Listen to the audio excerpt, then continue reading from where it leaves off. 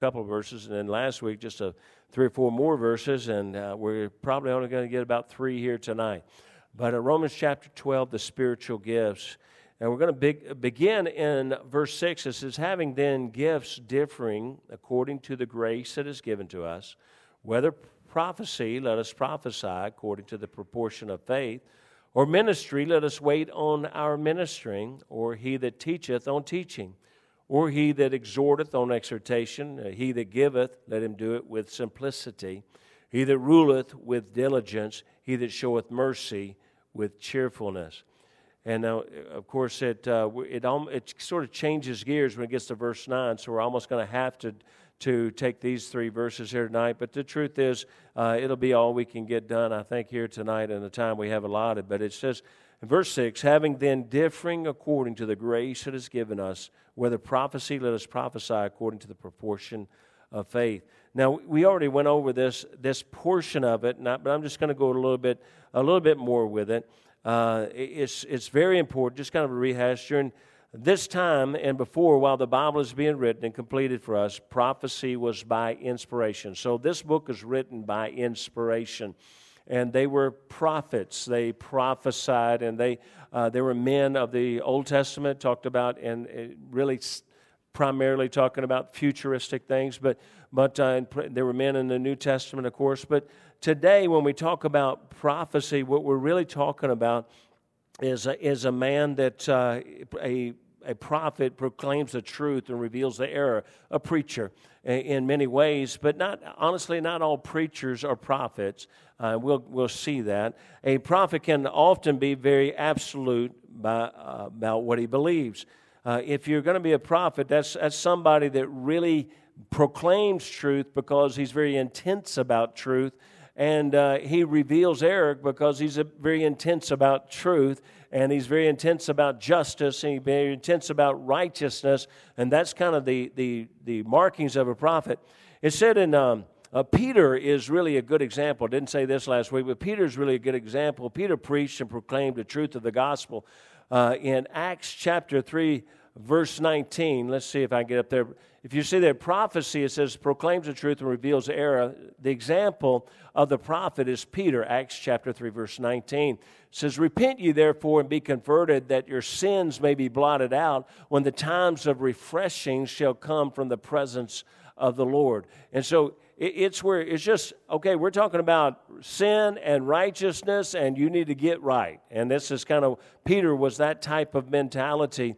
But what we talked about last week, again, if you notice down at the bottom, it says weaknesses. And on the flip side of every gift and every talent, everything that everybody has, there's always a weakness that we have to be careful of. And if you are what you would call a prophet, if you feel like you have the gift of prophecy, and honestly, you think, well, a prophet is always a preacher, but other people can have the gift of prophecy, being a prophet, and by that just meaning they see things in black and white. They see things in right or wrong. They see things in, it's justice or injustice. That's just the way they see things, and they really want things that are wrong to be made right. And it's really a struggle when things that are wrong aren't made right.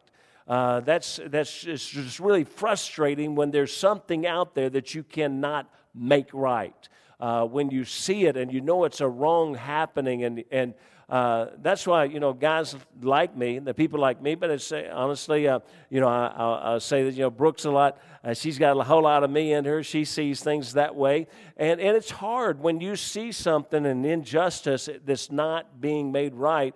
And it's, here's the problem. We've got to let God do it.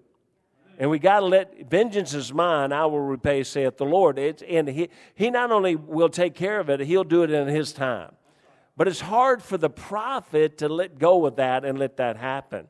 It's really hard to do that, and it's something you have to really work on because it's a weakness to be judgmental, condemning of those who fail to live according to the Scripture. You just get frustrated really quickly at those who do not. And so that's that. And then we go to verse 7. If you look at verse 7, the next gift is the gift of ministry. Gift of ministry. And ministry is another term for it in the way this is explained. It's is service, is the servant. And we mentioned this a little bit last week, but again, I feel like I want to tie them all together, bring them all together. But the gift of ministry is service in various ways. It's practical application of the Word of God to daily living. It's when you just come and you say, okay, God says we ought to treat people this way, we ought to help people, we ought to love people, we ought to do, well, okay, I'm going to do it. That's who I am, and that's what I want to do. The person with the gift of ministry, ministering or service, is a person that enjoys doing physical work, helping others or the church. And that's somebody that just all the time, they just say, what can I do? Or they just jump in and do it. Or if there's something that needs to be done, they're the ones that are going to show up immediately to be done. And almost to hate to start throwing that, because I'm not sure I'll do it on every one, but when the things come into my mind, I'll say it. But from what I've observed since been here, Brother Rogers has this gift of ministry. Look, I don't even have to say I need you there or it needs to be done. It's just, I got it done. I took care of this. I got this fixed.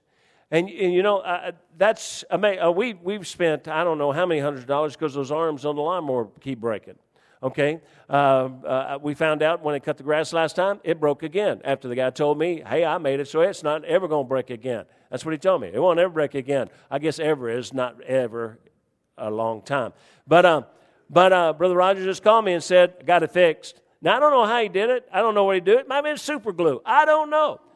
But the fact is, it was great tape. Thank you. Okay, he put tape on it. But the fact is that he had the heart to do that, and that's what a servant does. And so the weakness of this person, as you said, well, I'll go to the example first. The example of ministry is Timothy. And you look at Philippians chapter 2, verse 19. It says, but I trust in the Lord Jesus to send Timotheus shortly unto you, that I also may be of good comfort unto, I'm struggling to read, when I know your state, for I have no man, this is the key here, no man like-minded who will naturally care for your state.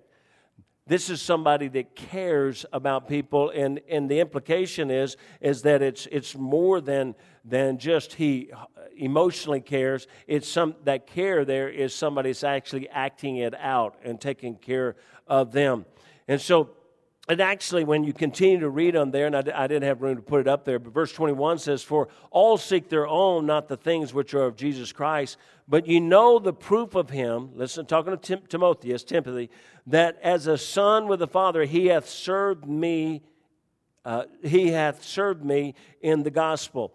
Again, the word served, ministry, service. This is Timothy. He was a servant to Paul. And so, that servant. And I gave you a little bit of that last week, but weakness, they can overload. And this is so important. We have servants in our church. Now, it's very important that the servant does not overload themselves. Now, I'll be honest with you, it's something that I try real hard to watch. It's something I try to guard against. It's something that I try to keep watching out for folks that have that tendency to overload, because I know I'm married to one of them. So I know you got to, sometimes you just got to pull back. You just got to say, okay, we're not going to do this one thing. And so because you can't overload. Like I gave the example, and I give it again in case somebody wasn't here last week. But you know, with Jo Beth, I had to, over the years, she would take on and take on and take on and take on and take on responsibilities. And then we had family of 6 daughters, and she worked with me with the services ministry, which was about 40 out of 48 hours every weekend. And besides doing everything else, and Women's Missionary Society, and you know, the blue denim and lace after school, and all these kind of things she was doing. And I would have to pull her in, sometimes set her down and say, okay, we're going to go through this list, and we're going to call out. Some of these are going to go.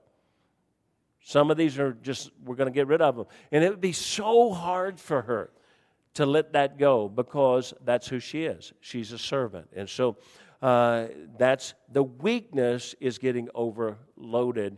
It's a wonderful gift. The church can't exist without the people with this gift. It really can. I mean, you need it so desperately, but you got to be careful. If you're truly a certain, now you may be somebody that just says, okay, I'll help out here or there. I'll do that a little bit, I don't mind. But somebody that just says, I got to be involved in everything because the job's got to get done. That's the one that needs to be careful. And honestly, that's the one that needs somebody that's sort of over them that says, time out, you're not doing that. Okay? So, and if you don't have that somebody, come to me. And if it's something I need done, I'll tell you, go ahead and do it. And so, no. The next gift is teaching. Don't have a lot of time, but the teaching. The teacher is a person is passionate about researching, discovering, and validating truth. Now, the teacher is somebody that loves to research, loves to study, loves to look for it. Now, I enjoy that. I enjoy truth. I enjoy finding truth. But the teacher is somebody that can go sit away for the next week with their books and just research and research and research and research. They love to do it. They love to research. They're passionate about researching, but they're not just getting information. The teacher, this gift, is one who's researching to validate what has been said or what is being taught, to validate the truth, to make sure that what's being really said is really true. And again, we have those that are in here. I believe the people that have that gift. And so, he that teaches. The person is passionate about discovering, researching, validating truth, and the importance about the accuracy of the truth, especially doctrinal truth. This is very, very important to them. They like to research and really search out and search the Scriptures. And again, this is very necessary for the growth of the church. It's very necessary for discipleship. It's necessary for people to grow. You got to have the teacher. You got to have that person that just love. Okay, again, I said I'll just when it jumps into my head, and I'm not slighting anybody. I'm not doing anything like that. It's just whatever pops in my head. But I've walked over when we go over to have our soul winning meeting. We walk over to the dining area, and when you get to the dining area, that entire I started to call it a chalkboard, but that's not chalkboard. Whatever that thing is, that whiteboard, that whole thing slapped full of information. Okay, that's where Brother Hopper teaches, and right now he's teaching on Genesis, and I don't believe it's that much stuff in a Genesis. But it's just full of information, and it's so much information, and here was the killer. I started just to erase a little bit of part of it so I could draw a map on it, and I was scared to do that and didn't want to do it, but everybody's telling me, oh, it's okay, that's last week's stuff. He's going to erase all that and put new stuff up. I thought, okay, that's way past me, That's obviously it's way past me, okay? That's just not but that's somebody that researches and loves to teach. And again, we got teachers in here, so I know there's other people that have the gift of teaching, although, not every teacher has a gift of teaching, but we have teachers in here that have that gift of teaching. So, now, the teacher studies the Bible diligently, comparing Scripture with Scripture, and uses sound methods for analyzing the information they glean. He desires to build others through his teaching. Now, that's the key. He desires to build others through his teaching. Luke chapter 1, verses 3 and 4, it says this, "It seemed good to me also, having had perfect understanding of all things from the very first, to write unto thee in order I got sidetracked there.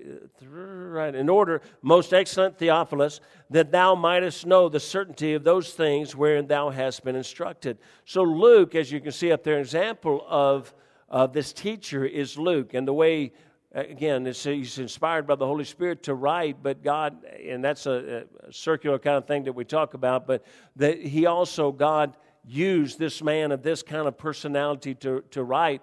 But Luke was a teacher. Luke was a researcher. Luke was very intent about what he put down.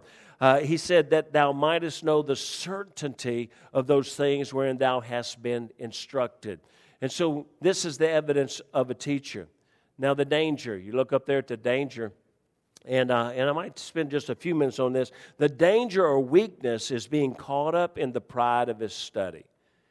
Here's the danger of weakness. And to be honest with you, a lot of what we have out there today as pastors in many of the churches in America today, they're in reality are teachers. And by that I mean this: they are researchers and they have great minds. They have, many of them, I believe, almost photographic minds. They study and have really dynamic illustrated messages and information and great depth into their information. Here's what I'm seeing, though, and I'm seeing it from every venue almost, and that's the weakness is being overlooked. The weakness, the danger or weakness is being caught up in the pride of his study. A teacher must be settled in the absolute truth of the Word of God rather than his own mind and his intellect. He can begin to believe he is right because of his reason and research, regardless of the plain truth of Scriptures. Sometimes a teacher wants to research so much that he bypasses the truth. He misses it because the truth is often very simple, but he struggles with it being too simple because it's got to be researched. It's got to be dug out. It's got to be something that really only somebody who would dig like he will dig will find it. So when somebody else has the answer or has the truth, they struggle with that because you don't have the intellect or the knowledge or the study ability to do this. He can begin to refuse the simplistic truth in search of the deep truth, which he believes he can understand, but the average or normal Christian cannot. The teacher is vital to keep us right on doctrine and truth, but he himself must keep the Word of God as the final authority. And the problem is the teacher usually has the better mind.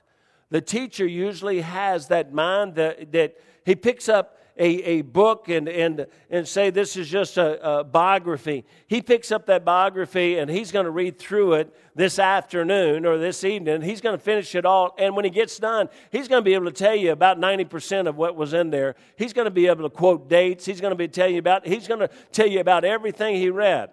Now, most of us, if we finished it, which we probably would not, but if somebody came up and said, they come up to me after I finish one and say, who wrote it? I don't know. They really do. I mean, like, well, what was your favorite chapter? I don't know. Now, I went through and marked a few things so I can go back because I can't remember, but I'll go back and I'll go, oh, yeah, that was something I thought was good when I read it. But the teacher's not that way. He just gets in the information. Now, here's the problem. Eventually, he starts to believe that whatever he decides is true. But that's not always the case. Not if you're not yielded to the Spirit of God. Is this making sense to you at all? You got to stay yielded to the Spirit of God and realize God is the teacher.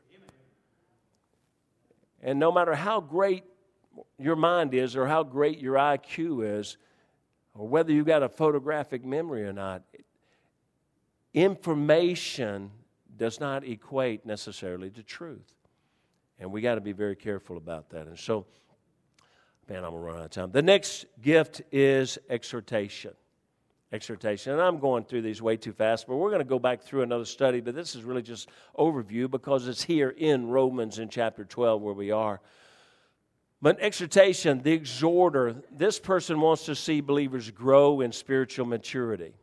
And again, we have those in our church that they want to see them grow. Brother Allen got really excited when I months and months ago that I asked him. I said, we need a new conference class. We need somebody new to the church. We need a foundations class, and we need something to teach people the basics of what we believe. Man, he jumped on that. He was excited about that. He grabbed hold of that. Now, I didn't know he was going to take 17 years to do it. But, yeah. 26-week course, he's at 75 weeks. But we're going to get it. But no, you know what? Forgive me, but I know this. If you're part of his class, he's going to check on you. If you're a part of his class and you weren't there, he's going to find out where you were. He's going to search for you. You say, why, he just wants you in his... No, he wants you to grow. He wants you to grow. Now, all right, exhortation. For he that exhorteth on exhortation. This is the person who wants to see believers grow in spiritual maturity. The exhorter is to the believer what a poker is to a fire in a fireplace. Anybody ever built a fire in a fireplace or a wood stove? You take that poker when it looks like it's almost dead, and you see just a little bit of ember, and you start stirring it up, start poking around, and if you get something, and all of a sudden a little flame will come. That's what the exhorter is somebody that just wants to kick the flame up. I used to tell them back in college, people would say, man, that guy that came out of your ministry, boy, he's on fire. You really did a great job with him. And I would say, look, man, I didn't do anything with him. He already had a flame inside of him. I just didn't put it out. Because it's there. My whole thing is I'm trying to fan it. I didn't start the flame. He already had it. Those that didn't have the flame didn't stay long enough for me to slap them around to fan it. Now, the exhorter wants to stir up his fellow believers to the reality that Christianity is not just rules and regulation and theology, but it's for real life living. The exhorter wants them to see what it really means to be a Christian. Really means to serve God. Really means to have a different life than what's out there. The exhorter is an encourager of the heart and is often involved in the ministries of counseling, teaching, and discipling. Now, this exhorter would be Paul, and I didn't have to place the example would be Paul, Romans 12 through 21, what we're already going to study, so I'm only going to just read a little bit of it. But it says, rejoicing in hope. This is what Paul's saying to the people there in Rome. He said, rejoicing in hope, patient in tribulation, continuing instant in prayer, distributing to the necessity of staying, giving to hospitality, bless them which persecute you, bless and curse not, rejoice with them that do rejoice, and weep with them that weep. Be of the same mind one toward another, mind not high things, but condescend to men of low estate. Be not wise in your own conceit. And he goes on and on and on, trying to teach them, to build them, to exhort them, to show them how they can really become what Christ wants them to be. Now, the weakness, as you see up there, the weakness is exhorting others to accomplish something outside the sovereignty of God. Now, what it means is that you get so pumped up for somebody to do something and to grow in grace for the Lord, that you may jump the gun and really encourage somebody to do something before God's ready for them to do it. And can I tell you, one of the things that's really it's hurt a lot of people. They really move too fast. We put them into things they weren't ready to do. We gave them too much responsibility when they weren't ready for that responsibility. We put too much on them, and the exhorter doesn't want that. The exhorter, or the weakness of the exhorter, is doing this, encouraging somebody. Oh man, yeah, you need to get involved. The exhorter will encourage the servant to take on one more task. I guess that's my best. The servant probably doesn't need to take on one more task, but the exhorter thinks, yeah, man, go for it. That's a great idea. I think you ought to do that. Well, I think we got to build another building. Hey, I think you ought to do that, JoBeth. Go ahead. And, I think we ought to take 10 more buses. Yeah, I think you ought to do that. Well, there's some things that maybe that's not what God wants right now. So it's kind of like me saying to Colby, yeah, I think you ought to go to Africa right now. Amen? But you did. You survived. Didn't help you a lick. But all right, here we go. No. The next gift is giving. Giving. And I got to switch this up here, and you can see that up there. Don't y'all love the way I work so hard to get this so you can see it up there? Isn't it amazing? Come on, a little bit more than that. Yeah. I'm so uptown, man. Oh, shut up. I forgot to tell you, you're supposed to broaden the screens, Yeah, He's supposed to, he showed it how you can do it on the TV. I forgot to have, Wayne, you know you're supposed to do that. Widescreen. Remember widescreen? Watch this. I'm exhorting you, Wayne. Watch this. He can do it. He just did it. That was the way it's supposed to be the whole time. Now that we're almost done. He that giveth, let him do it with simplicity. Notice this. He that giveth, let him do it with simplicity. The giver desires to use their resources wisely to help others and the church. And that key word in there is wisely. Most with a real gift of giving, they have that gift. They're not the guy that goes around, oh, yeah, man, here, here and here. I do that. I don't have the gift of giving. I just throw my money away. That's why I don't carry it in my wallet, because if it's in there, it's gone. I'm going to give it to somebody, someplace, somehow. That's really not this gift of giving. The gift of giving is somebody the gift of giving usually is somebody that God says, you know what? I'm going to give you this gift, and I'm going to allow you to have the ability to have the resources to give. That eliminates me. And so, but it means that somebody that has that ability, that knowledge, that sense, that business sense maybe. God simply says to that person, let him do it with simplicity. This means not for recognition or reward, but with sincerity of heart. To give bountifully. It's an amazing word here. Simplicity both means that you're not doing it for recognition, but it also means bountifully. It's a dual definition, a dual word. So it means that you do it. And honestly, most of the big givers that I've ever known, they don't let anybody know that they're doing it. They'll give, and they'll never say a word to anybody about it. They'll ask you, don't tell anybody about this, or that's the way that they do. They don't want anybody to know about it. But this is the kind of person, and that true gift is somebody that does it not for recognition, not for benefit, not to get more, but they're giving it because that's what God has given. The gift has given them to make the money and to have the money, but be willing to give the money. This is primarily an outreach giving, I believe. I believe it's to give, to try to reach people, the world, and giving to reach the world, which begins with our neighborhood, of course. This is a person who wants to use financial resources wisely in order to give, to meet the needs of others. And again, when he gives, he wants to make sure before he gives it, he's going to really evaluate it, think it through, that he wants to give it, that it's going to be used properly. Now, this person is a person uses his gift, is often blessed with abundance, that when he uses this person to give, he's blessed with abundance. He is given abundantly to give abundantly. Strength is, he finds, the strengths that this guy has, he usually finds the best buy, he budgets, he notices the need, and he tries to fulfill the need. Now, he believes he's not only trying to decide how much to give God of his money. But here's the real giver. Here's the real way the giver. He's not seeing how much of God's money he can give.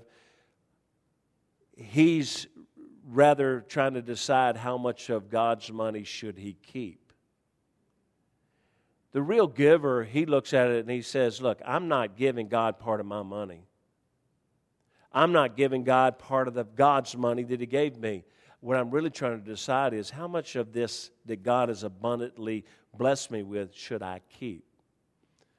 Russell Anderson, they said, I heard him speak years and years ago. From his own testimony, he had gotten to the point where he gave 90% of his income back to the work of the Lord, and he was still a millionaire.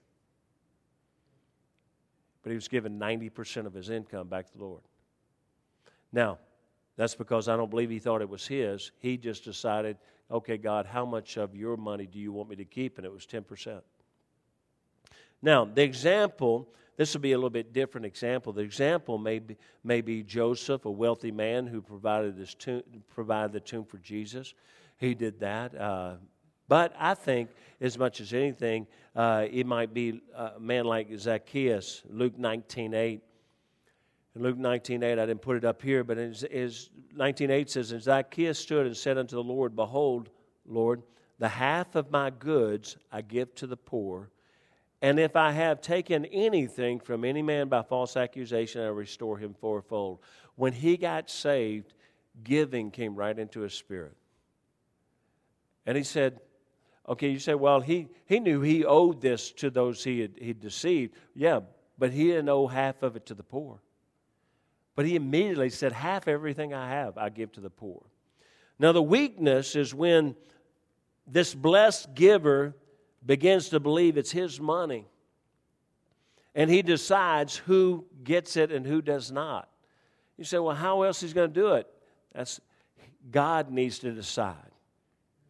And he needs to be walking with God and begging God to tell him who and where he needs to give, how much he needs to give, where he needs to give, who he needs to give it to. But so many times the giver who's been enabled to give, he starts figuring it out in his head in a business sense, because he's usually a businessman. So he starts saying, well, you know what, I'm going to give over here because this is the most dollar for dollar productive. I'm not going to give over here because it's not really dollar for dollar productive. Now, folks, God decides where you give it. And God may say, no, I'm sorry, I don't want it over there. I want it over here. Because God might be trying to reach one man over here. Do you understand what I'm saying? When we get in trouble when we start telling God what we're going to do with it. He fails when he is not ready to share his resources as God directs him to.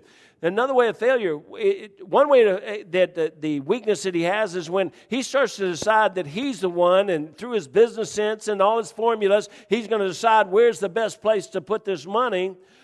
The other way is this other, when he fails, when he is not ready to share the resources that God directed him to. When the giver can come to the point where he looks and says, he doesn't have some other place to give it, and he's got money to give that God has given him, but he just doesn't want to give it because he doesn't think it's going to be productive. Folks, listen, you don't know what God knows. It's an error when he is a man who gives only when someone has agreed to use it a certain way or according to the business principles. And you say, well, wow, you ought to make sure you give to somebody who's going to use it wisely. Listen to me, I'm not saying that this is not the wisest route, but there are times when God says to give simply because he wants you to trust him for the outcome.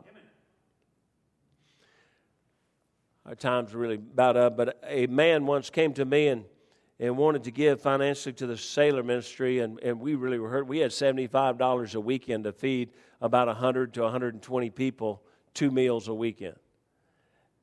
And if you can imagine, we were just digging. And before I came into the ministry, all the workers and families had to pay $1 a piece just to eat the meal after they work all day, come in. And I said, we're not doing that. Never again will I do that. If I have to come out of my own pocket, we're not doing that. They're going to go working all day. They're going to eat with everybody else and not pay. And so this guy came in, and boy, you think, well, this is incredible, because he's coming in and he's saying, I'll pay for the food every weekend. I thought, well, that's fantastic. This is amazing. And so he did for about a year. But during that year, he started saying, well, you know what? You need such and such equipment or this or that, so I'll buy it for you. And I thought, well, you do what you want, man. It's great. Then one day he came, and we had about 25 beds up in the service center where our overflow would stay, and we needed a washer and dryer there. And he came in, he just came in, he bought a washer and dryer, brought it in. He said, do you have a place to hook these up? I said, yeah, this is fantastic. Put it in.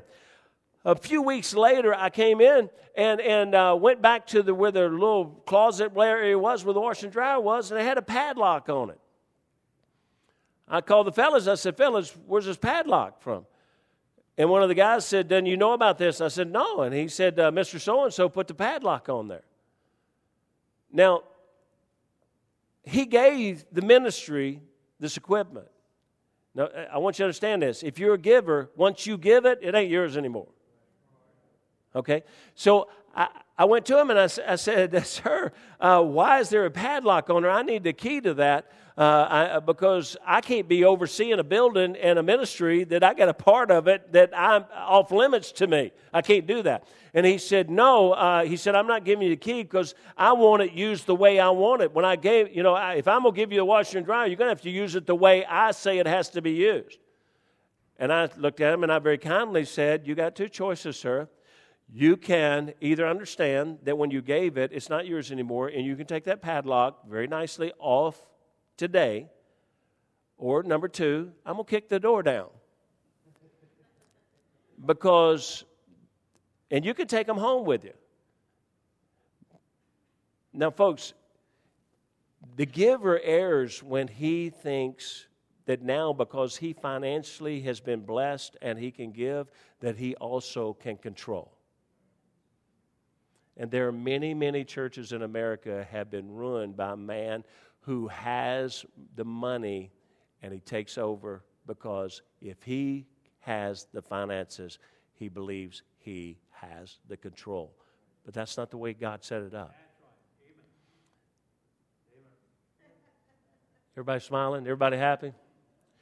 All right, I've gone. Give me 1 minute. No, I'm not going to finish it. I thought I'd finish at least these 3 verses. But I didn't. I took longer than I thought I would. My time's really up. The next one, just to give you a heads up, the next one is going to be ruling organization. And that's really a great one. We need those, and we have those. And so I'm going to have a word of prayer. No, I'm not. Brother Bob's going to pray for us. Amen.